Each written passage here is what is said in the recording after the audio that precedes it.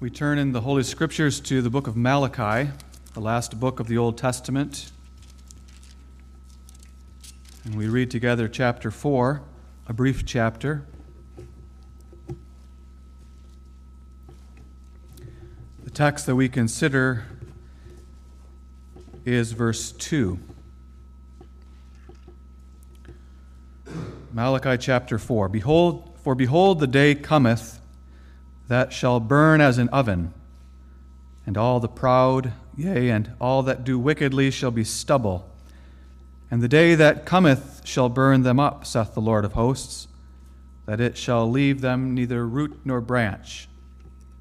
But unto you that fear my name shall the Son of Righteousness arise, with healing in his wings. And ye shall go forth and grow up as calves of the stall. And ye shall tread down the wicked, for they shall be ashes under the soles of your feet in the day that I shall do this, saith the Lord of hosts. Remember ye the law of Moses my servant, which I commanded unto him in Horeb for all Israel with statutes and judgments. Behold, I will send you Elijah the prophet before the coming of the great and dreadful day of the Lord. And he shall turn the heart of the fathers to the children, and the heart of the children to their fathers, lest I come and smite the earth with a curse. We consider together especially verse 2 of this chapter.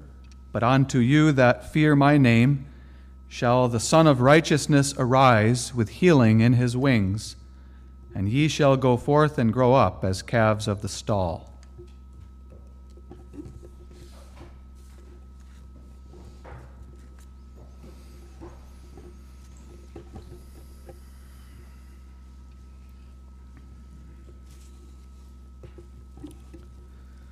Beloved congregation of our Lord Jesus Christ, Malachi was not only the last book of the Old Testament Scriptures, but he was also the last prophet of the Old Testament era. Prior to that messenger that God would send to prepare the way before the coming of the Messiah, that messenger of whom Malachi also speaks, even in the chapter that we just read, in those last two verses, behold, I will send you Elijah the prophet before the coming of the great and dreadful day of the Lord. And we know from other scriptures that that was a prophecy of John the Baptist, whom God raised up to prepare the way for the coming of Christ. So Malachi stands at the end of the line of the Old Testament prophets, the last prophet before John the Baptist, who came before Christ. Malachi lived in the era of history after the Jews had returned from captivity in Babylon back to the land of promise. But Malachi lived many years after the completion of the building of the temple. So in the days of Malachi, the temple had been finished and was rebuilt for many years already. Malachi was not a contemporary of Zerubbabel and Joshua that we have been hearing about, but he was a contemporary of Ezra and Nehemiah, whose task it was to teach the people the ways of the Lord and to rebuild not the temple, but the walls of Jerusalem. Those were the days of Malachi the prophet. And you might think that after the people of God had been so severely chastised in Babylon for 70 years, that a period of history would follow that would go on perhaps for a long time, in which there was faithfulness, in which the people feared the Lord from generation to generation. But that, sadly, was not the case. It wasn't long after the return from captivity that there were spiritual problems again. And God raised up Malachi in a time when the children of God, the Jews in Jerusalem, had been falling back into terrible spiritual ways. And the priests in particular had become very corrupt. God raised up Malachi to rebuke his people for their terrible sins in regard to worship, in regard to marriage, and in regard to tithing.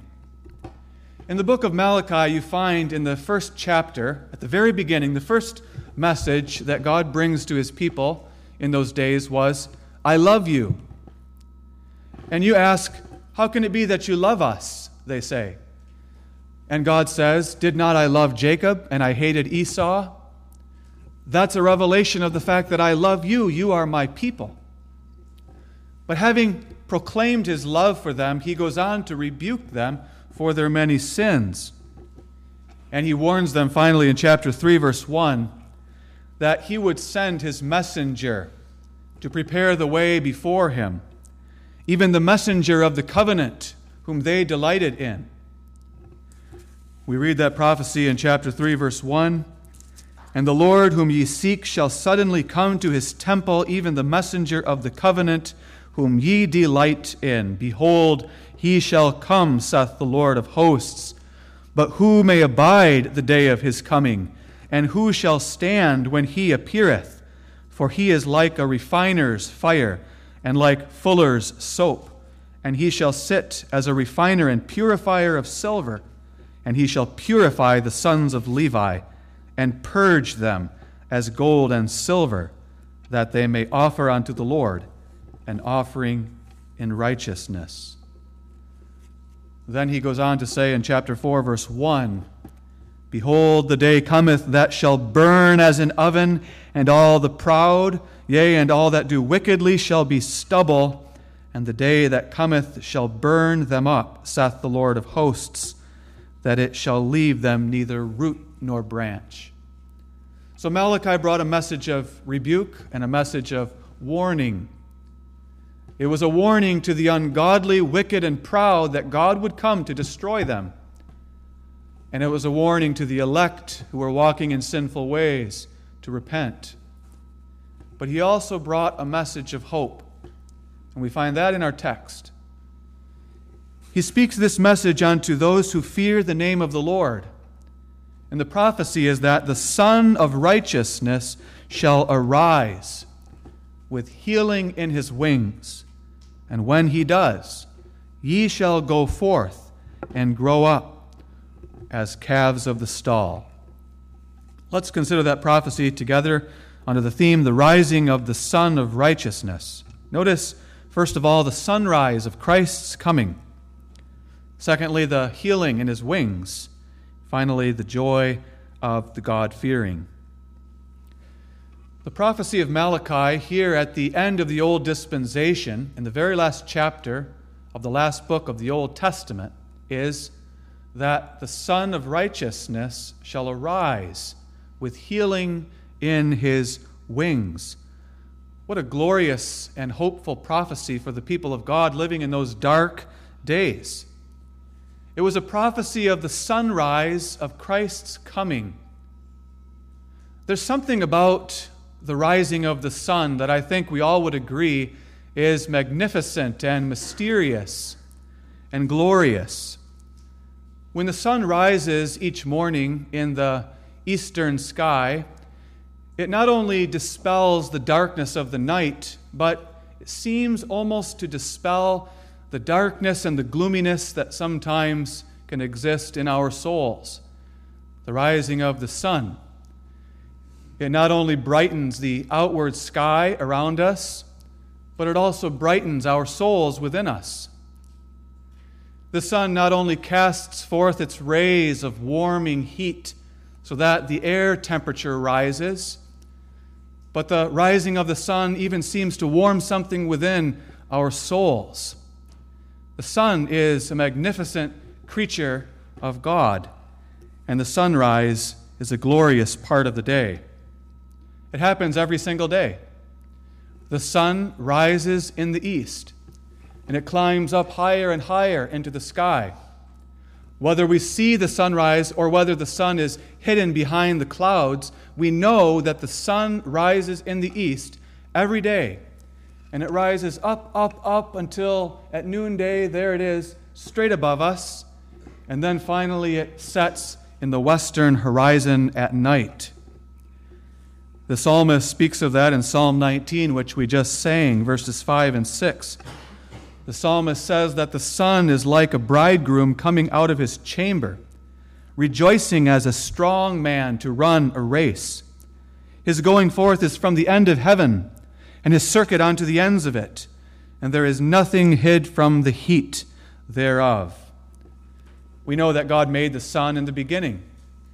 He made the sun on day 4 of the creation. The sun, the moon, and the stars. He created them and placed them in the firmament of heaven above us. And Moses writes in Genesis 1 that he made 2 great lights, the sun and the moon, to be in our sky above us for signs and for seasons. So God created the sun not only to give light and heat to the earth, but also to function as a sign of a higher spiritual reality. And through Malachi, especially, God reveals to us what and who that spiritual reality is. The sun points to Christ. The rising of the sun points to the rising of Christ, and the rising of Christ into the darkness of the night.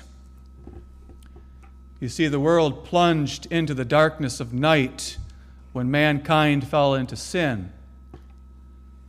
Adam and Eve were created in the beginning in the garden, and they enjoyed the beautiful sunshine of God's grace and favor and love.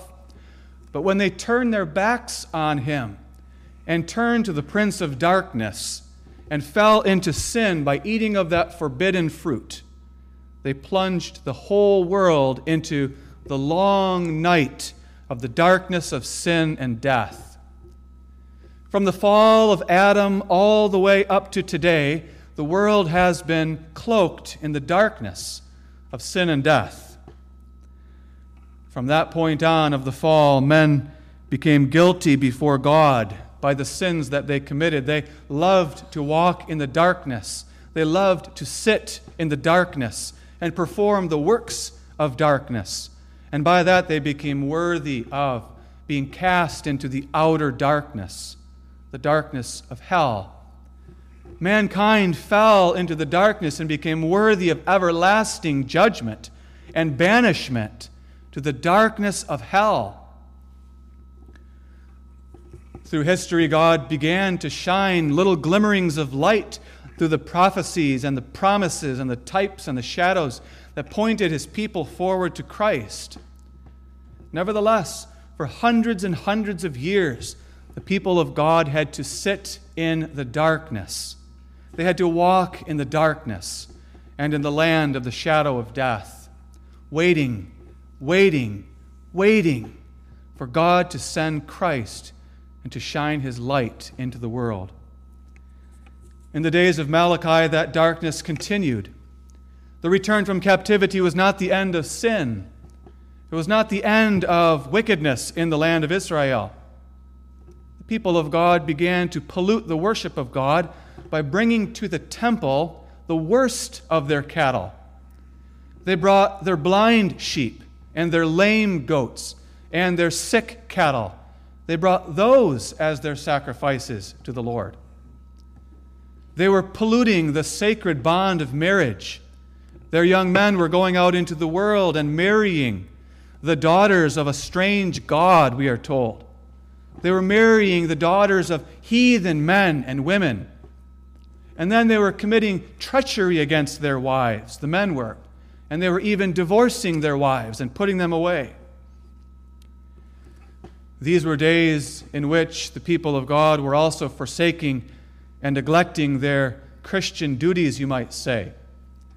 Malachi says, you are robbing God in your tithes and offerings. They were not bringing to the temple their tithes, the 1/10 of their goods that they were supposed to give to the Lord for the support of the ministry of His Word in the temple. They were not bringing their offerings. They were selfish. They were hoarding all of their goods to themselves. And some were even going so far as to say, it is vain to serve God. Why are we serving God anyway? What good comes of it? So God raised up Malachi to rebuke them. And there were children of God living in those days who were faithful. He speaks of them in our text, those who feared the name of the Lord. Those who feared the name of God, who were striving to live a God-fearing life, they had to sit there in the midst of all that darkness and corruption, and they were grieved by it. But they also understood that by nature they were no different from anybody else. But they also had in their own flesh a corrupt, polluted nature that was guilty of the very same things. And so the people of God sat in darkness, like a man in the middle of the night or a woman who cannot sleep, tossing and turning on their bed with anxiety and fear and troubles on the heart, crying out to God, as we find in so many of the Psalms, that God would shine His light, that He would bring the morning light. Oh, that I would see Thy loving kindness in the morning. That was the mentality of the people of God in the days of Malachi. So Malachi was given this wonderful privilege of prophesying the words of our text. Unto you who fear the name of the Lord, the Son of Righteousness shall arise with healing in His wings. Remember, too, that Malachi lived at the very end of the Old Dispensation. He lived at the very end of the Old Testament prophets. He lived in those days when the sun was about to set on the prophets, as Micah had predicted before him in Micah 3, verse 6.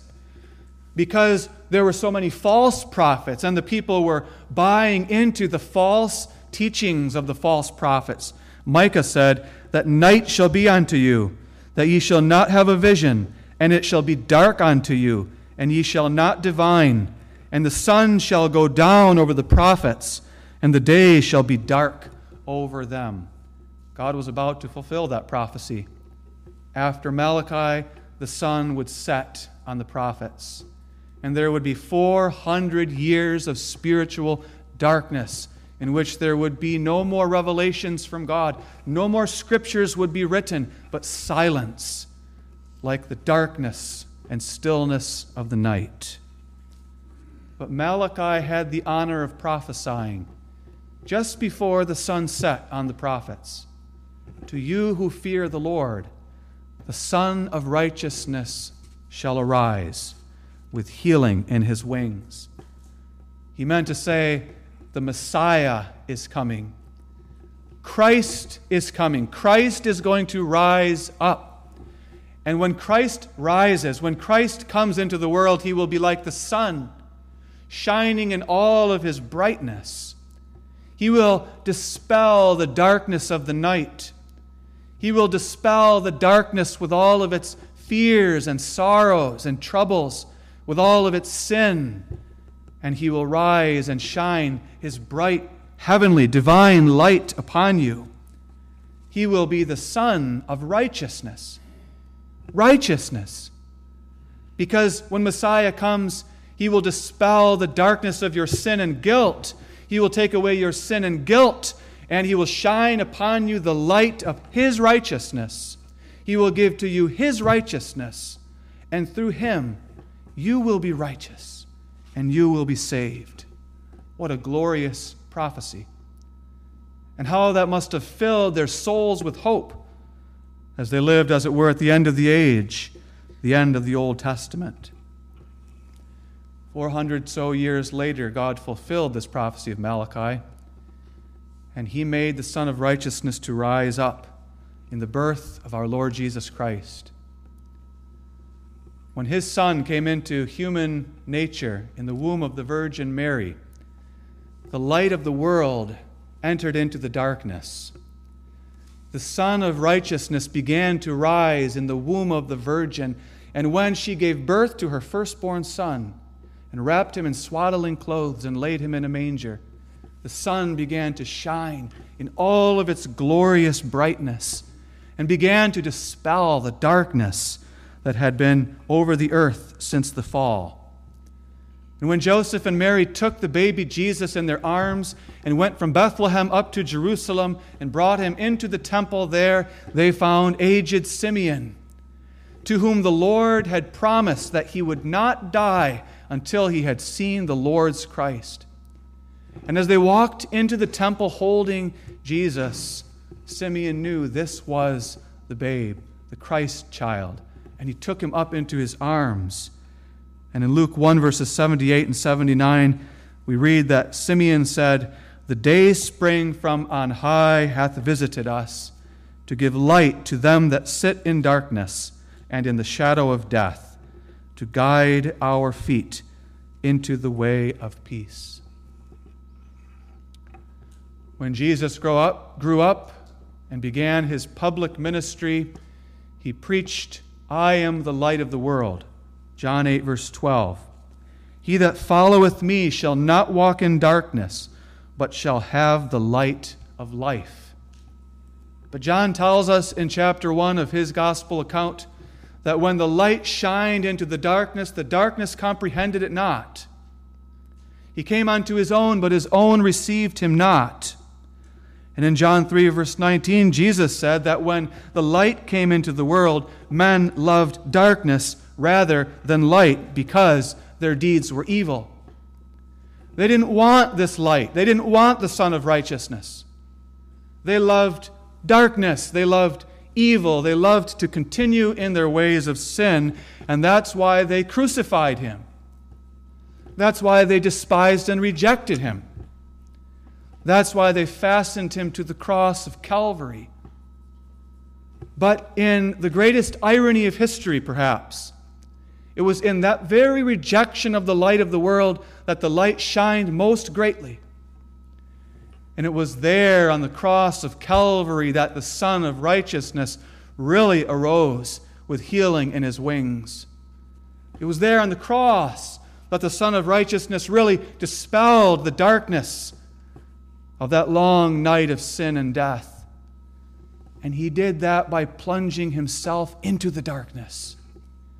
He did that by taking all of our darkness upon himself, all of our sin and guilt and death that we deserve. He took it all upon himself so that he might dispel it. He might remove it and cast it far away. And there was only one way that he could do that, and it was by descending into the darkness. And he did that when God brought those 3 hours of darkness to the cross, in which he suffered the wrath and the indignation of God against our sins. But that, you see, that, in that deepest darkness, was when the Son of Righteousness arose with healing in his wings. He became our righteousness. As the Son of God in human flesh, perfectly obedient in his life and in his death, even to the cross, that's when he rose in all of his glory and splendor and brilliance as our righteousness before God, to give us the right to a place in his kingdom of light. And that's why he rose from the dead as well. The Son of Righteousness rose from the dead on the third day. He burst out of the grave in all of his glory and brilliance with everlasting life. And he ascended up on high into heaven. Just as the sun rises up on the eastern horizon and it goes up to the highest point at noonday, so the Son of Righteousness, Christ, arose from the dead and ascended on high up into heavenly glory. And from there, from the right hand of God, he shines upon us with all of his glorious saving light, his justifying light, because he shines in our hearts through the Holy Spirit. He pours the Holy Spirit down from heaven into our hearts and shines in our hearts to give us the light of the knowledge of the glory of God in the face of Jesus Christ. That is, through his Spirit, he gives us the gift of faith, so that we look up and we see the Son of Righteousness rising, and we see that he is our Savior and our Lord. that we who would otherwise reject him, who would otherwise crucify him, we see in him our only hope, our only salvation. We place our trust and our hope in him, and by faith we are justified. By faith in him, we receive his righteousness as a free gift.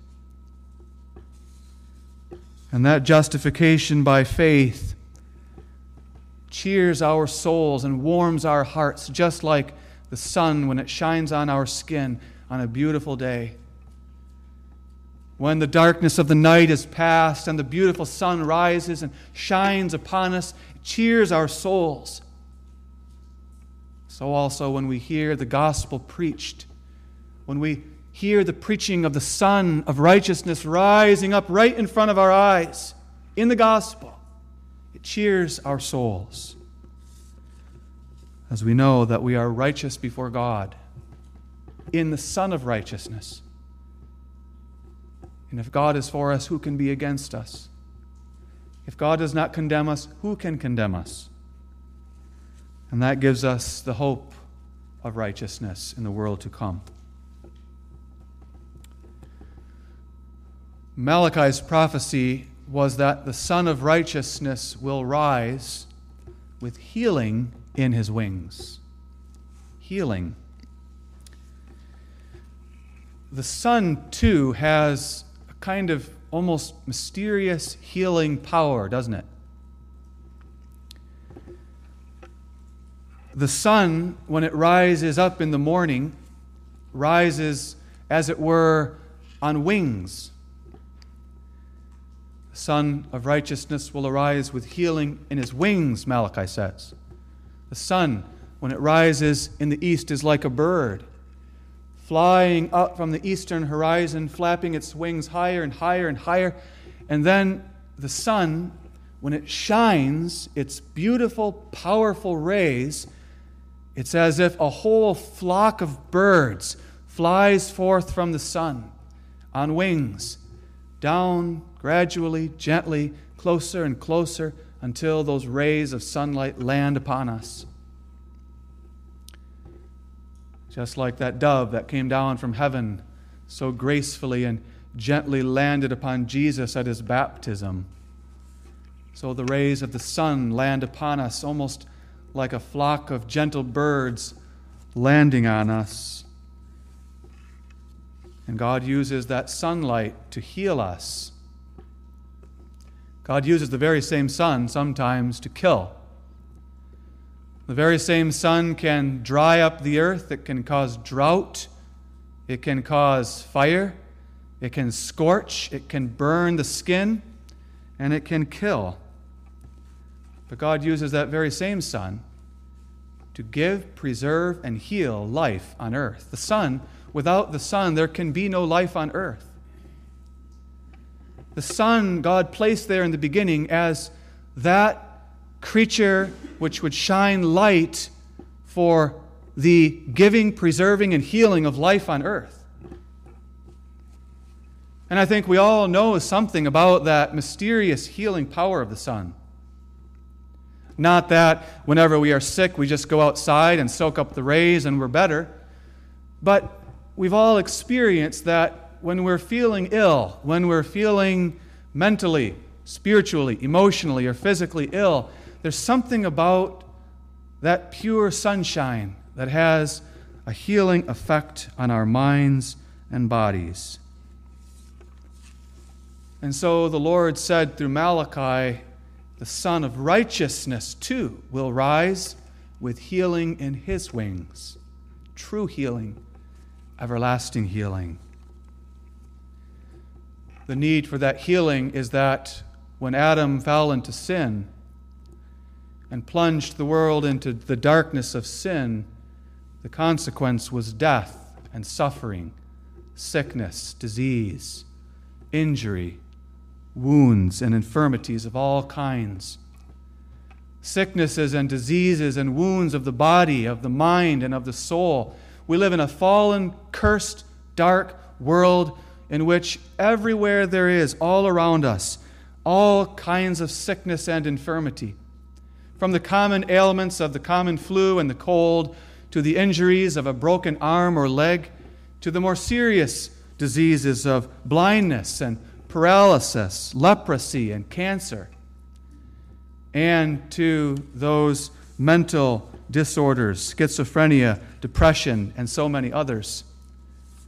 And then there are the spiritual sicknesses and diseases of habitual sins which affect our lives and cause suffering to ourselves and cause suffering to others.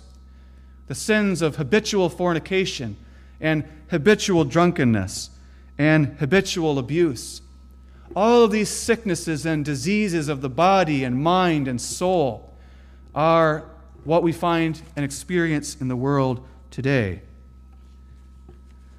But the Son of Righteousness will arise, Malachi said, with healing in his wings. The children of God groan in the midst of this world of suffering. We groan at the sufferings of sickness and disease and injury. The woundedness of the mind, the woundedness of the soul, and above all, the sickness of sin. We struggle against our sins. We want to be freed from our sins. We want to be healthy. We want to be strong. We want to be God-fearing. We want to be perfect. But we continually fall into our spiritual infirmities. And so there's good news in the prophecy of Malachi. The Son of Righteousness will arise with healing in his wings. And he demonstrated that healing when he came into the world.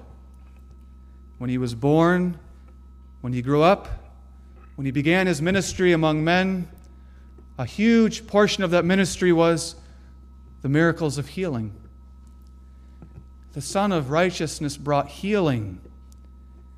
His task was to come into the world to heal. He is our great physician. He healed the sick, those with the fever, those with the palsy, those with leprosy, the blind, the lame, the deaf, the dumb. He healed those with spiritual sicknesses and infirmities. He brought to them forgiveness and justification, but he also brought them holiness and sanctification. He is our great physician. And when the Son of Righteousness arises in our hearts, he brings healing into our lives too. The promise of the text is to you, people of God, and to me. The Son of Righteousness will arise in your heart and in your life. And if you are believers, he has already arisen in your heart. And that first work of the Son of Righteousness when he comes into and rises up in our hearts is to administer a powerful dose of saving medicine called regeneration. A dose of spiritual medicine so powerful that it raises our dead souls back to life again and gives us a new man and makes us a new creature. But then he continues that work of healing us by administering to us through his word and spirit the saving medicines of his love and mercy through the gospel. And through that administration of dose after dose of spiritual medicine through the gospel, he heals us more and more throughout our lives. It could be that the child of God has a broken heart because of things that have happened to him or her in the past. We all have a broken heart to some degree or other. We've all experienced things in our childhood, in our youth, in our adult years in which our hearts were broken.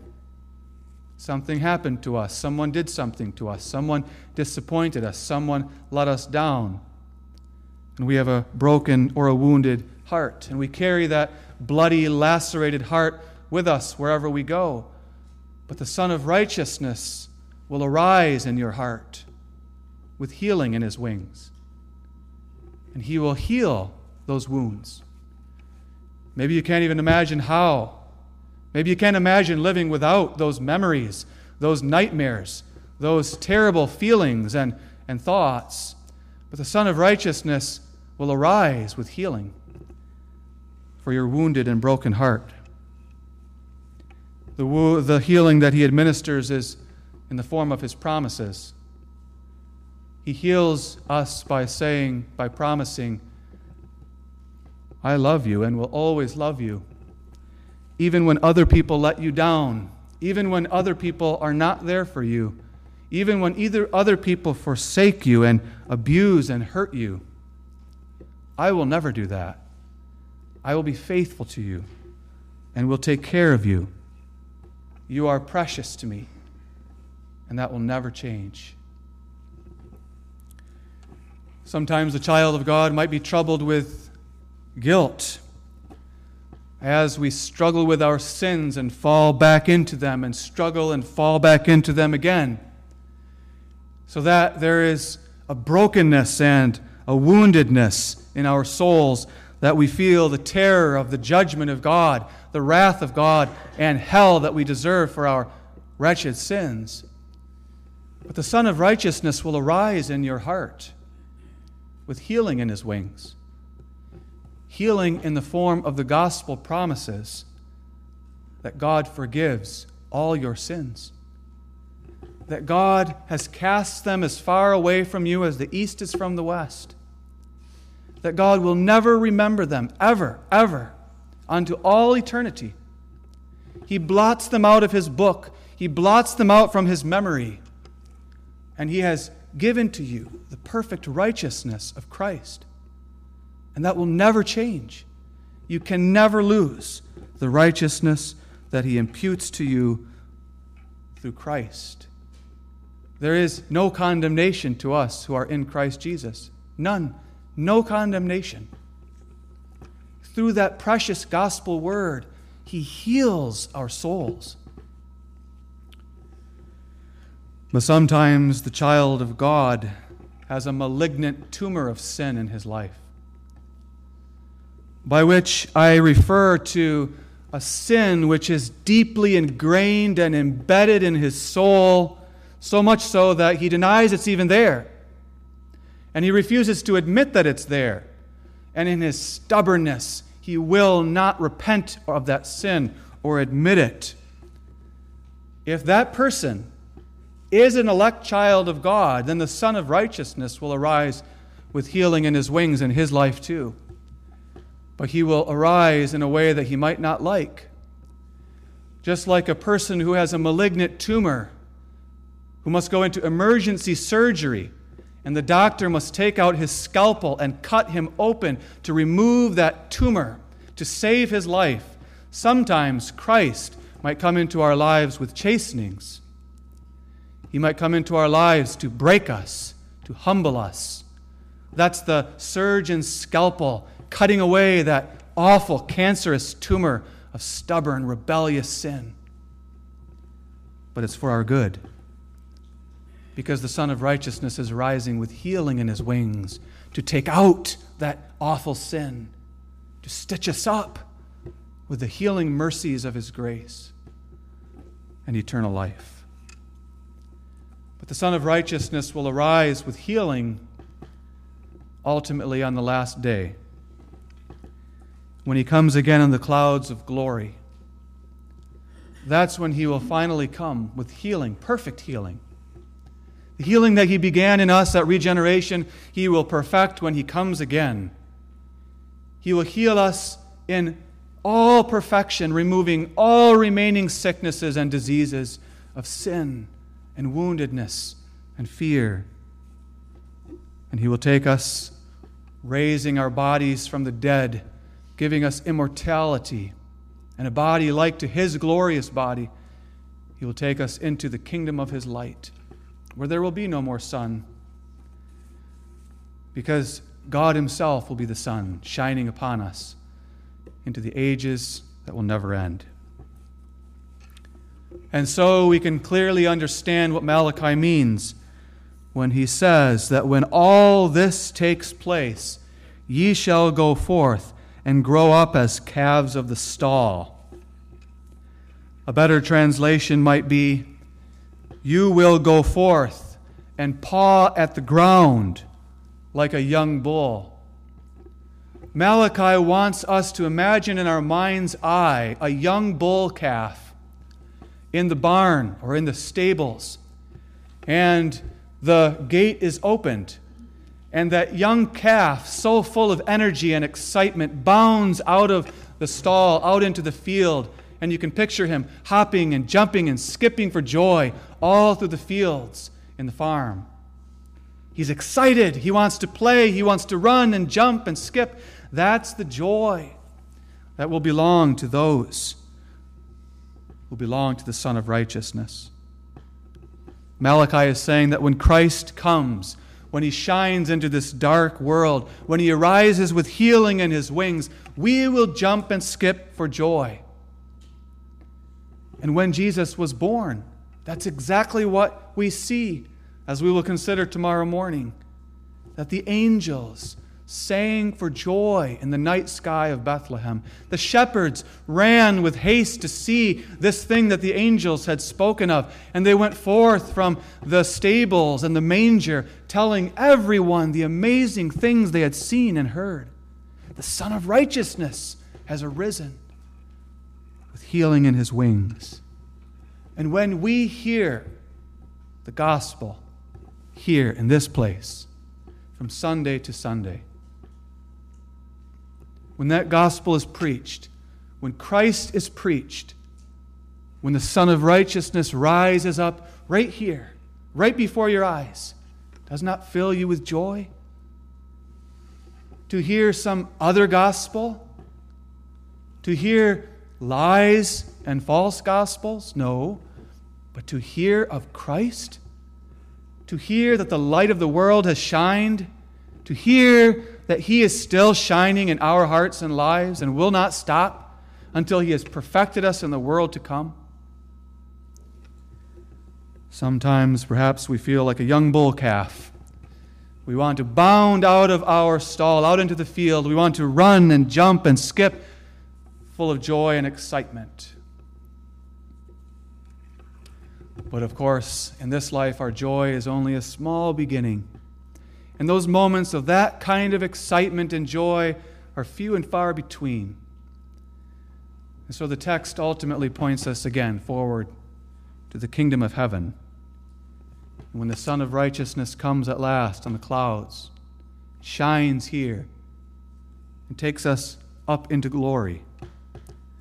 Jesus said in Matthew 13, verse 43, in the parable of the wheat and the tares, that when the Son of Man comes, he gathers the tares out of his kingdom and burns them in the fire, but he gathers up his wheat and takes them into his barn up in glory. Then the righteous shall shine forth like the sun in the kingdom of their Father. May that day come quickly. Amen.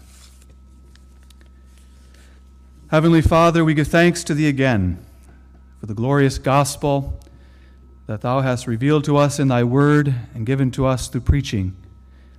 Pray, Lord, that Thou would encourage us, give us again a foretaste of that great joy that we expect to have in perfection in the world to come. And grant unto us, Lord, that we would look to the Son of Righteousness as our hope, our strength, for this life and for the life to come.